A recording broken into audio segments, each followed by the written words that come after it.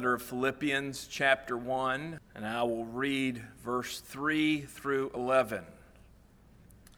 So verses 3 through 11, Philippians chapter 1. And as soon as I'm finished reading, Conway will come to the pulpit. Verse 3, I thank my God upon every remembrance of you, always in every prayer of mine, making requests for you all with joy, for your fellowship in the gospel from the first day until now, being confident of this very thing, that he who has begun a good work in you will complete it until the day of Jesus Christ. Just as it is right for me to think this of you all, because I have you in my heart, inasmuch as both in my chains and in the defense and the confirmation of the gospel, you all are partakers with me of grace. For God is my witness, how greatly I long for you all with the affection of Jesus Christ. And this I pray, that your love may abound still more and more in knowledge and all discernment, that you may approve the things that are excellent, that you may be sincere and without offense till the day of Christ, being filled with the fruits of righteousness, which are by Jesus Christ, to the glory and praise of God.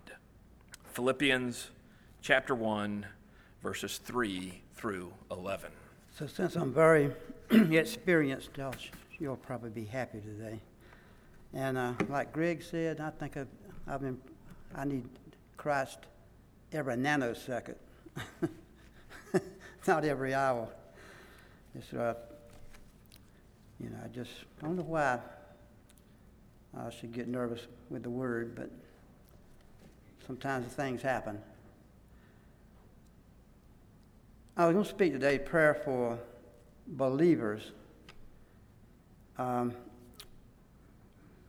is involved in praying?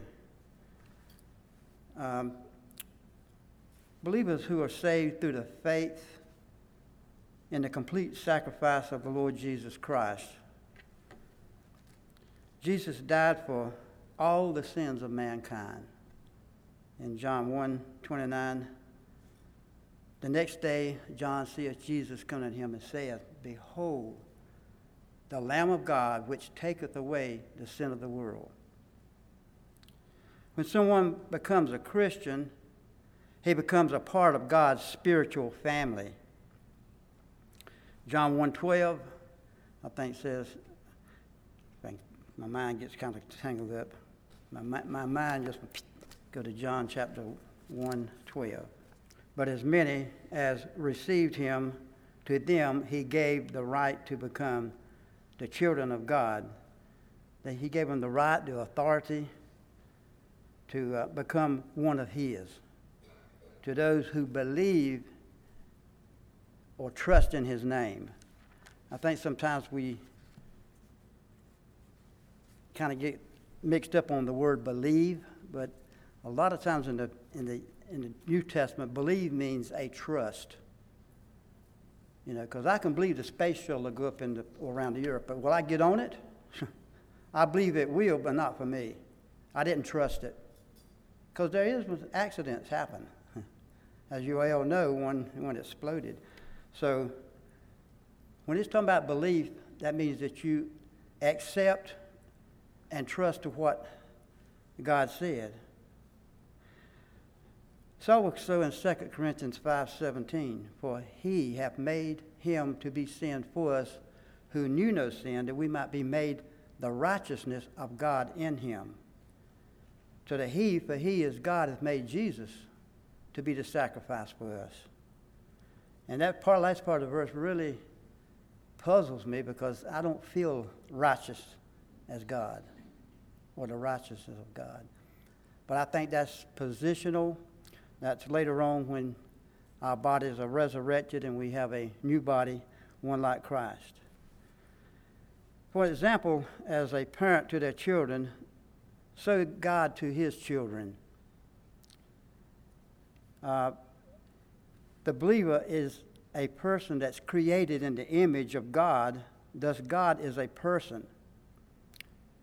We can have a personal relationship with God because we're in his image. So I think the prerequisite for believers is to make sure you're grounded in the faith and in the trust of Jesus Christ's sacrificial death for you. What is prayer? Well, I'm going to trust Strong. I think he says over 300 verses in the Bible about prayer. So it would take the whole time up if I read all the verses or even looked up all the verses for you to read. So I don't think we have time for that.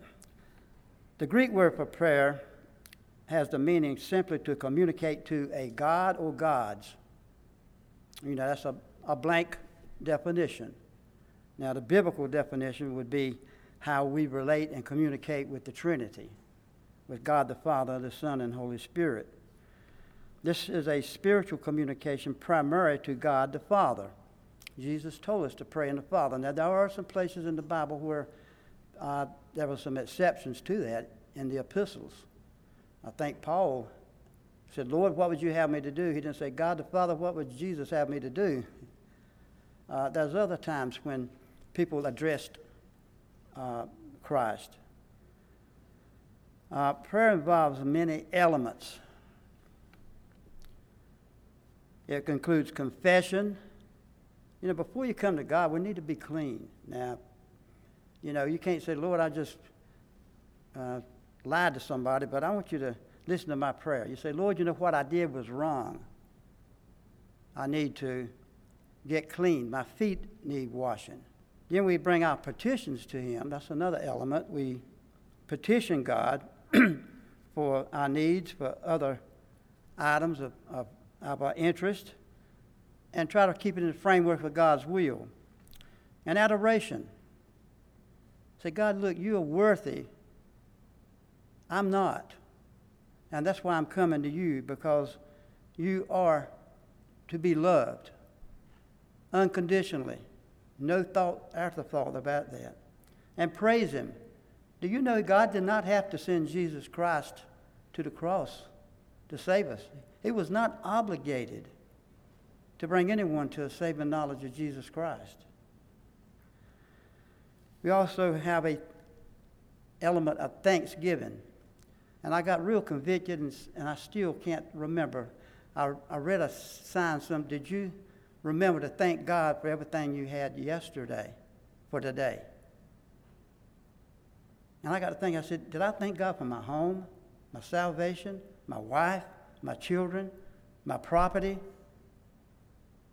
God has kept me from avoiding accidents circumstantially. Do we thank God of what we already have? Most of the time you'll find most of these elements in the book of Psalms, and we don't got to read the whole book of Psalms today.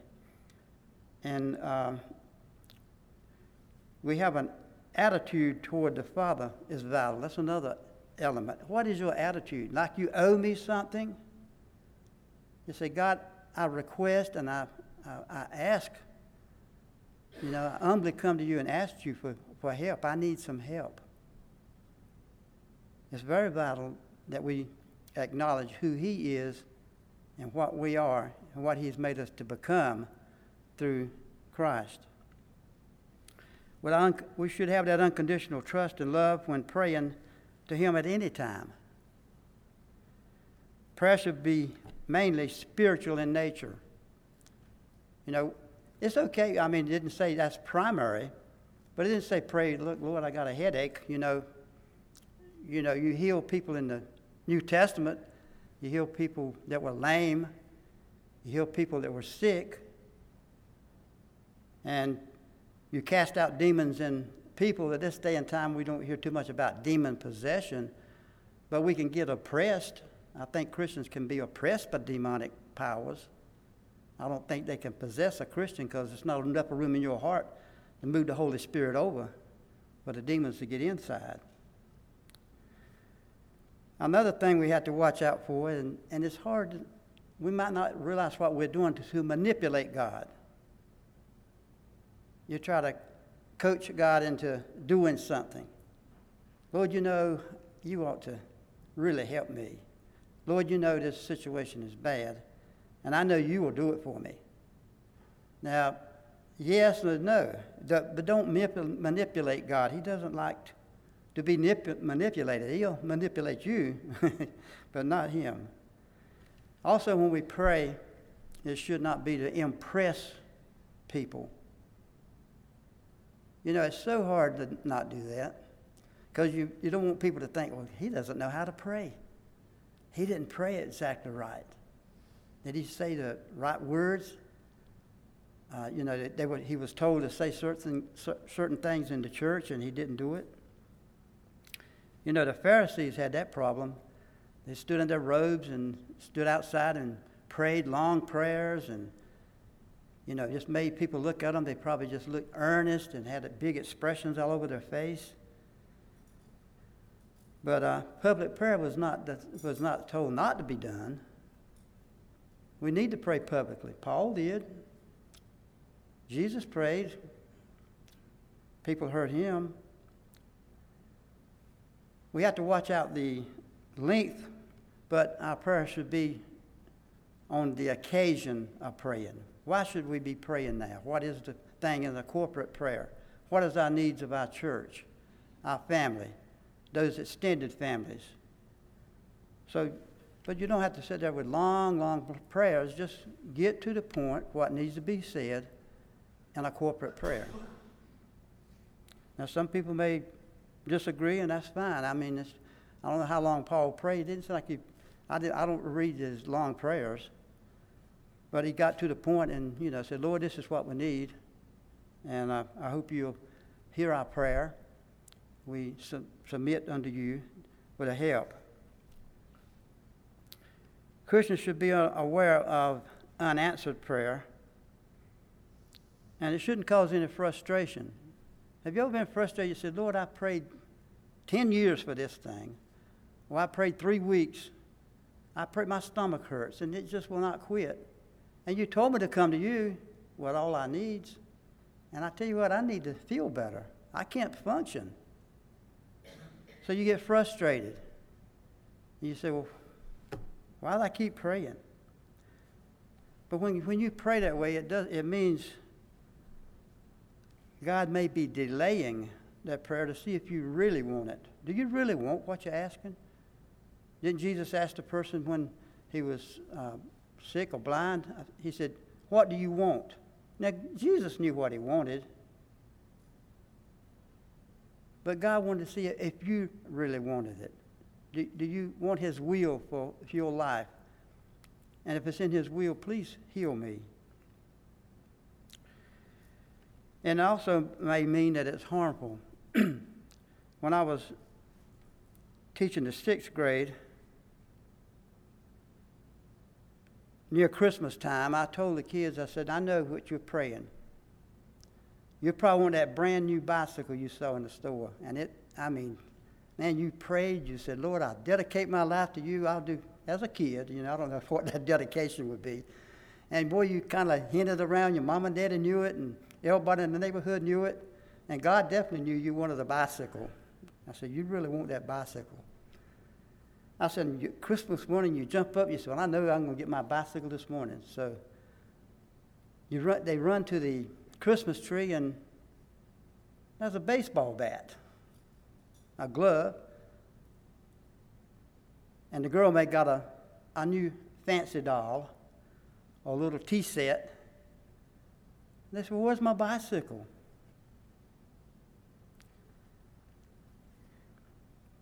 I told them, I said, you know what? Since God is omnipotent, omniscient, omnipresent, he knows everything, every possible situation that could happen. He knew that if you got that bicycle this particular time this year, that a car would probably hit you when you crossed the road because you did not see the car coming. So God loved you enough not to let you get what you thought you wanted. God gave you what you needed. And I tried to emphasize that that they would trust the Lord in their prayer life. We do have examples of unanswered prayer in the Bible, and surprisingly, you say, well, Jesus prayed. Did you know his prayer was not answered? He said, Lord, is there some other way that you can make a sacrifice or some other way to redeem mankind? I can see, of course, he's God, the Son. He could foresee the pain probably before it happened. He could see the excruciating soldiers hollering at him, people making fun of him, everything. And he said, but not my will, but thine be done. So, you know, Jesus went through that. How much more so should we not be disappointed if God doesn't answer our prayer? Then Paul had a thorn in the flesh. Now, we don't know what it is. Some people say blindness, some humpback, that's several things people say that Paul had wrong with him. And he prayed, 3 times, I believe. And God outright told him to hush. If you're from Edgecombe, Nash, and Wilson, he just said, hush. My grace is sufficient for you. You need that thorn because you may get really elevated and get very proud that you went to the third heaven, and you could really wax eloquent around people. Look, I had the opportunity. He said, I'm going to keep that thorn in your flesh to humble you for your good and for the good of other people. So, two of the big people in the Bible, of course, Jesus is the greatest. You know that. But Paul, who's considered the greatest Christian I think we've ever known, was refused a request. So that should give us some hope that God knows best. There used to be a program, Father Knows Best? Well, God, the Father, does know best for us.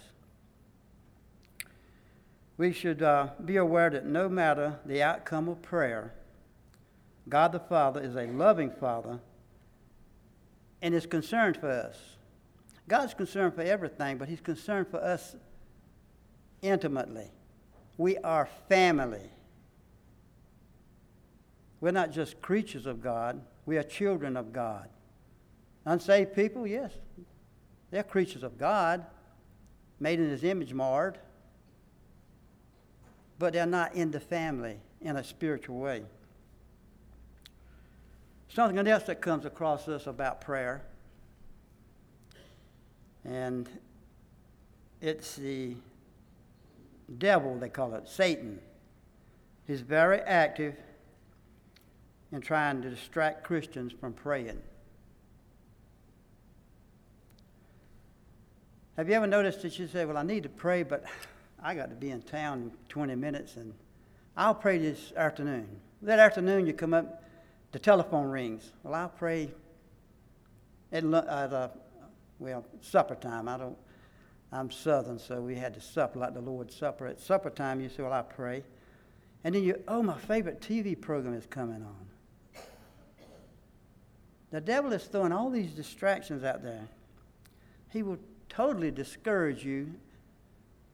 And all I know to tell you to do is say, Lord, you know I failed you in prayer, and I want you to help me overcome the satanic attacks, the demonic attacks on my prayer life. And if he can't get you on that, he'll use another approach. He will accuse you of failure. He said, do you really believe God's going to listen to you after what you just said to somebody? You remember last week when you said some unkind words to someone? Had a little road rage? You don't even act like a Christian. You think God's going to listen to you? God likes clean vessels. What's wrong with you? You're just beyond help and hope.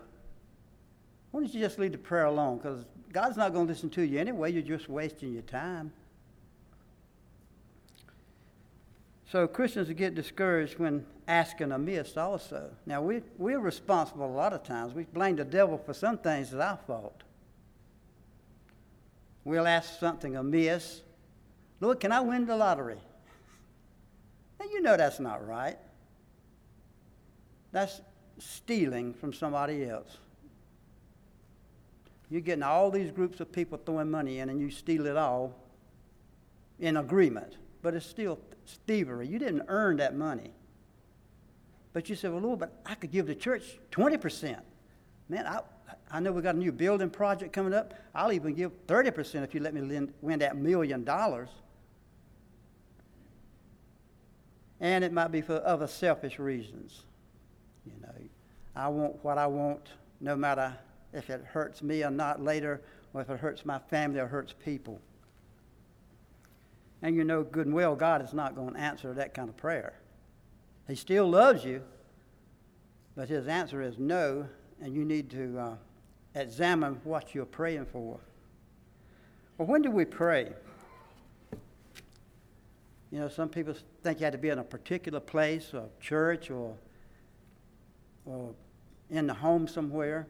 But a good example to pray like Jesus when he was facing the cross. If you've got something horrible coming up in your life, that's when you need to really pray. You know, say you got a loved one in the hospital and things don't look too well. That's a crucial period in your life. That's one time where you really need to pray. Sometimes I imagine God lets things happen to us that way so we will come to him. Because God wants fellowship with us, true fellowship. And the only way he can get it sometimes is to let bad things come along so we'll talk to him. And, you know, that's a bad way to look at it, but that's the way it is. Well, Christians will also face fear and worry. You know, I can't do anything about the situation. God didn't answer my prayer, and we just fear, and we just pray for deliverance, and we just don't get what we want from prayer. I think in James 5:13, is anyone among you suffering? Let him pray. Is anyone cheerful? Let him sing psalms. So we need to pray that God will take away our worries and fear. Because a loving God is not going to do any unloving thing to his children in the sense of loving them. You know, my dad loved me, I hope. But boy, he blistered me pretty good. I mean, he got me where I really didn't want to get at odds with my dad. He was a farmer, and I mean, he was strict. But he didn't do it. He was trying to teach me not to do wrong things. And I think that lesson settled with me there for a while, a long while.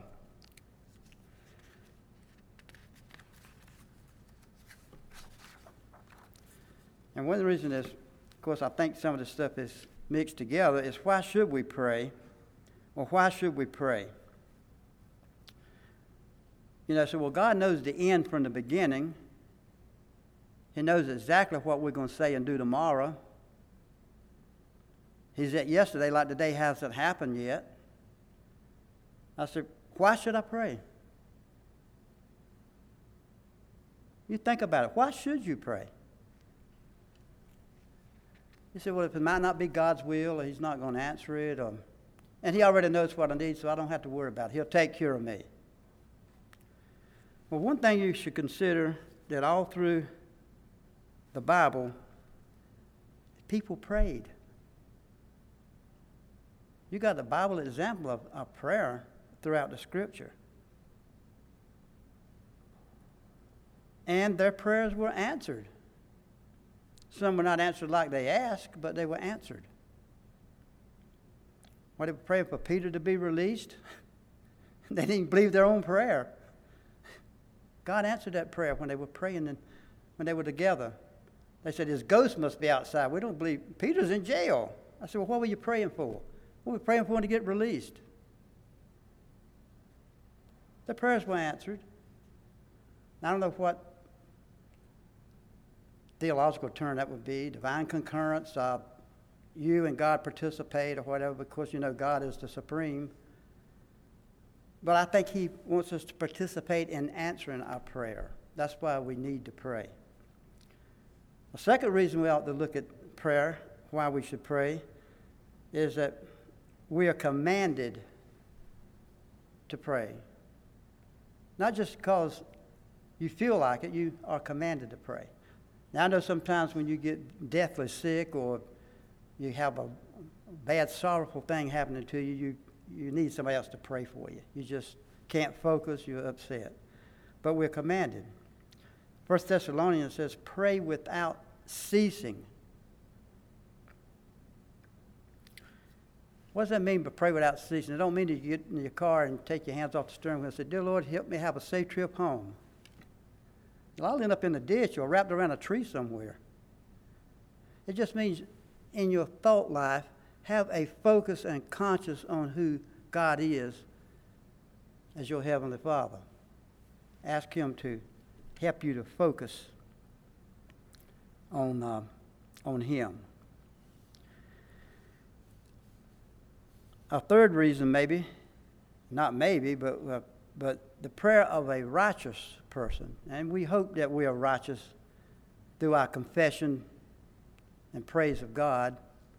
It says the prayer of a righteous man is powerful and effective. It works.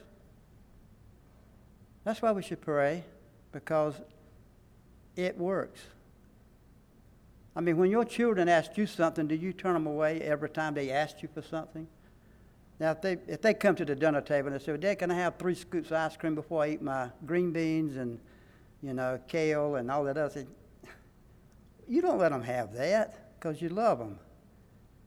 But you give them what they needed. And they say, well, you can have ice cream after you eat your spinach. So our prayer is effective when your children ask you for something. I think James 5:16. Turn to that to James 5:16. It says, confess your trespasses to one another and pray for one another that you may be healed. The effective, fervent prayer of a righteous man avails much. So we need to pray because we want the righteousness that God gives us to be effective in our lives by keeping our lives clean. And who doesn't have to pray constantly, Lord, forgive me for my sins? Most people think because I did something outwardly. But you can have bad thoughts all day long. You can entertain stuff you shouldn't entertain. We constantly need to come clean with the Lord. And another reason we should pray is it empowers us to get the full armor of God. We need protection. In Ephesians chapter 6, 11 through 18, it gives all the equipment we need to be a successful Christian. And another reason is the Lord definitely desires us to communicate with Him. That's why we pray. I mean, what if your children never talk to you? Wouldn't you feel kind of strange?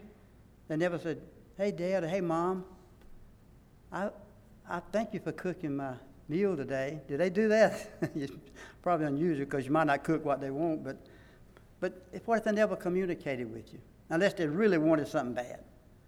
I want to go play with Bob. I want to go play with Jill.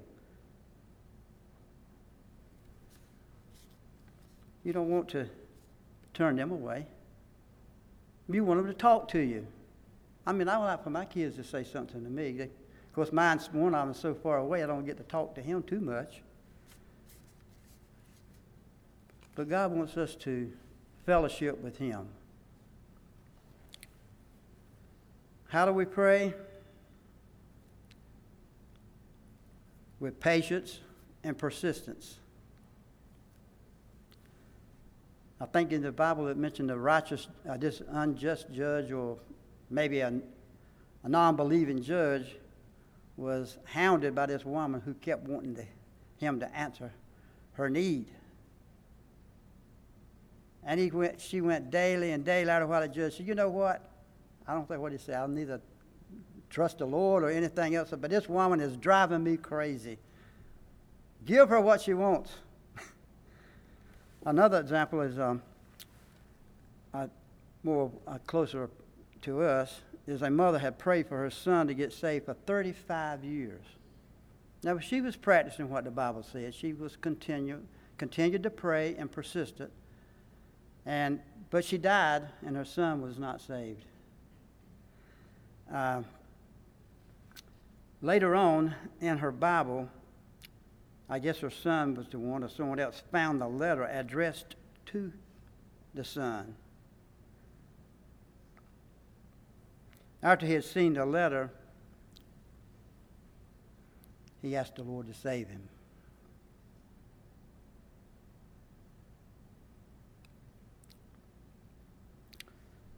So we should look to the Lord that way. Maybe some things I'm asking for a relative, and it never happens. But I kept on, and God might answer prayer after you are gone.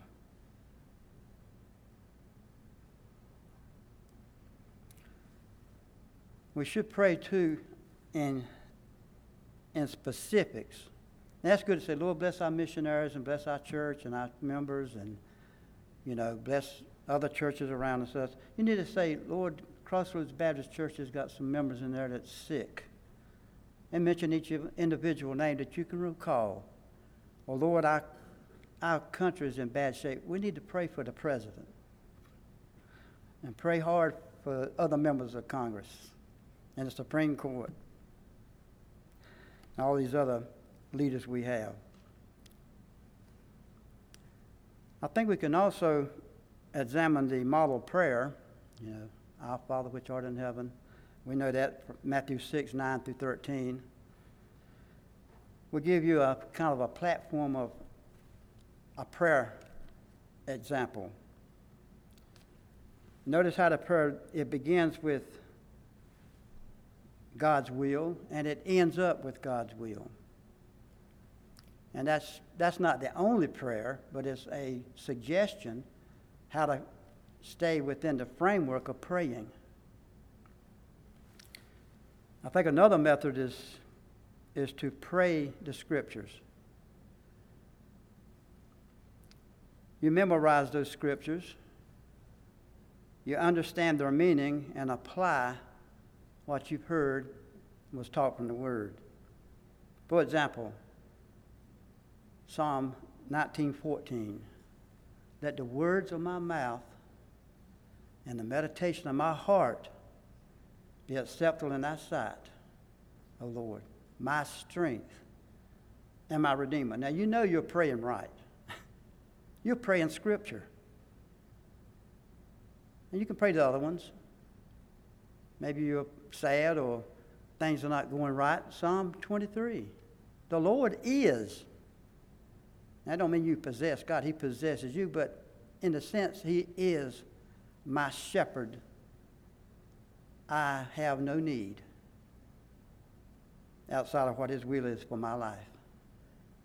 Yea, do I walk through the valley of the shadow of death. Now, that's some interpretations on the shadow of death. Some believes that you're passing from this life to the next.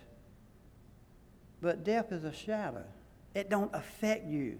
I could hit you with my fist, and the shadow could go across your head. Do you feel it? Now, lost people, they don't have Jesus to go with them through the shadow of death. They don't have a shadow. They die, and they die eternally. But you pray these Scriptures. Say, Lord, even if I'm sick and I'm not going to make it, you're with me. Your rod and your staff, it will guide me. And just begin to look at Scriptures that fit your meaning. They don't just grab a verse somewhere, that not fitting what you want to pray about. But find a verse that has meaning for you, and then you know that you're in the right direction of praying to God the Father. So memorize it. Understand what the Word is saying. Like what is the 3 rules is content, context, and overall interpretation of the Scripture around the verse. And that way you know what you're praying about in the Scripture. Now, I know I'm real long-winded, so hang on. Now, my conclusion for the prayer life of a believer is to know that it is essential, commanded, required by the Lord, and that it's in God's will that you pray. Shouldn't you commit to follow the Lord in this area of your prayer life, or in the area of prayer, that aspect that we have as Christians? Let's pray. Father God, I know the Scripture contains a whole lot of material about prayer, but I pray I just wanted to give a synopsis of generally what we need to know to begin our prayer journey. And I pray that we would be blessed and that you would edify and strengthen us to do the things that are right and to come to you in prayer, faith and believing and trusting, that you would take us on the journey that we need to take in praying and accepting your answer according to your will. So today, help us to commit to saying at least we'll have a prayer time in the morning or afternoon in a specific way, and help us to be conscious of you throughout the day and call on you when we need you as we move along, driving, working, playing, or whatever we're doing. Thank you for loving us. Thank you for saving us through Jesus Christ. And we ask this because of who he is and what he's done for us. Amen.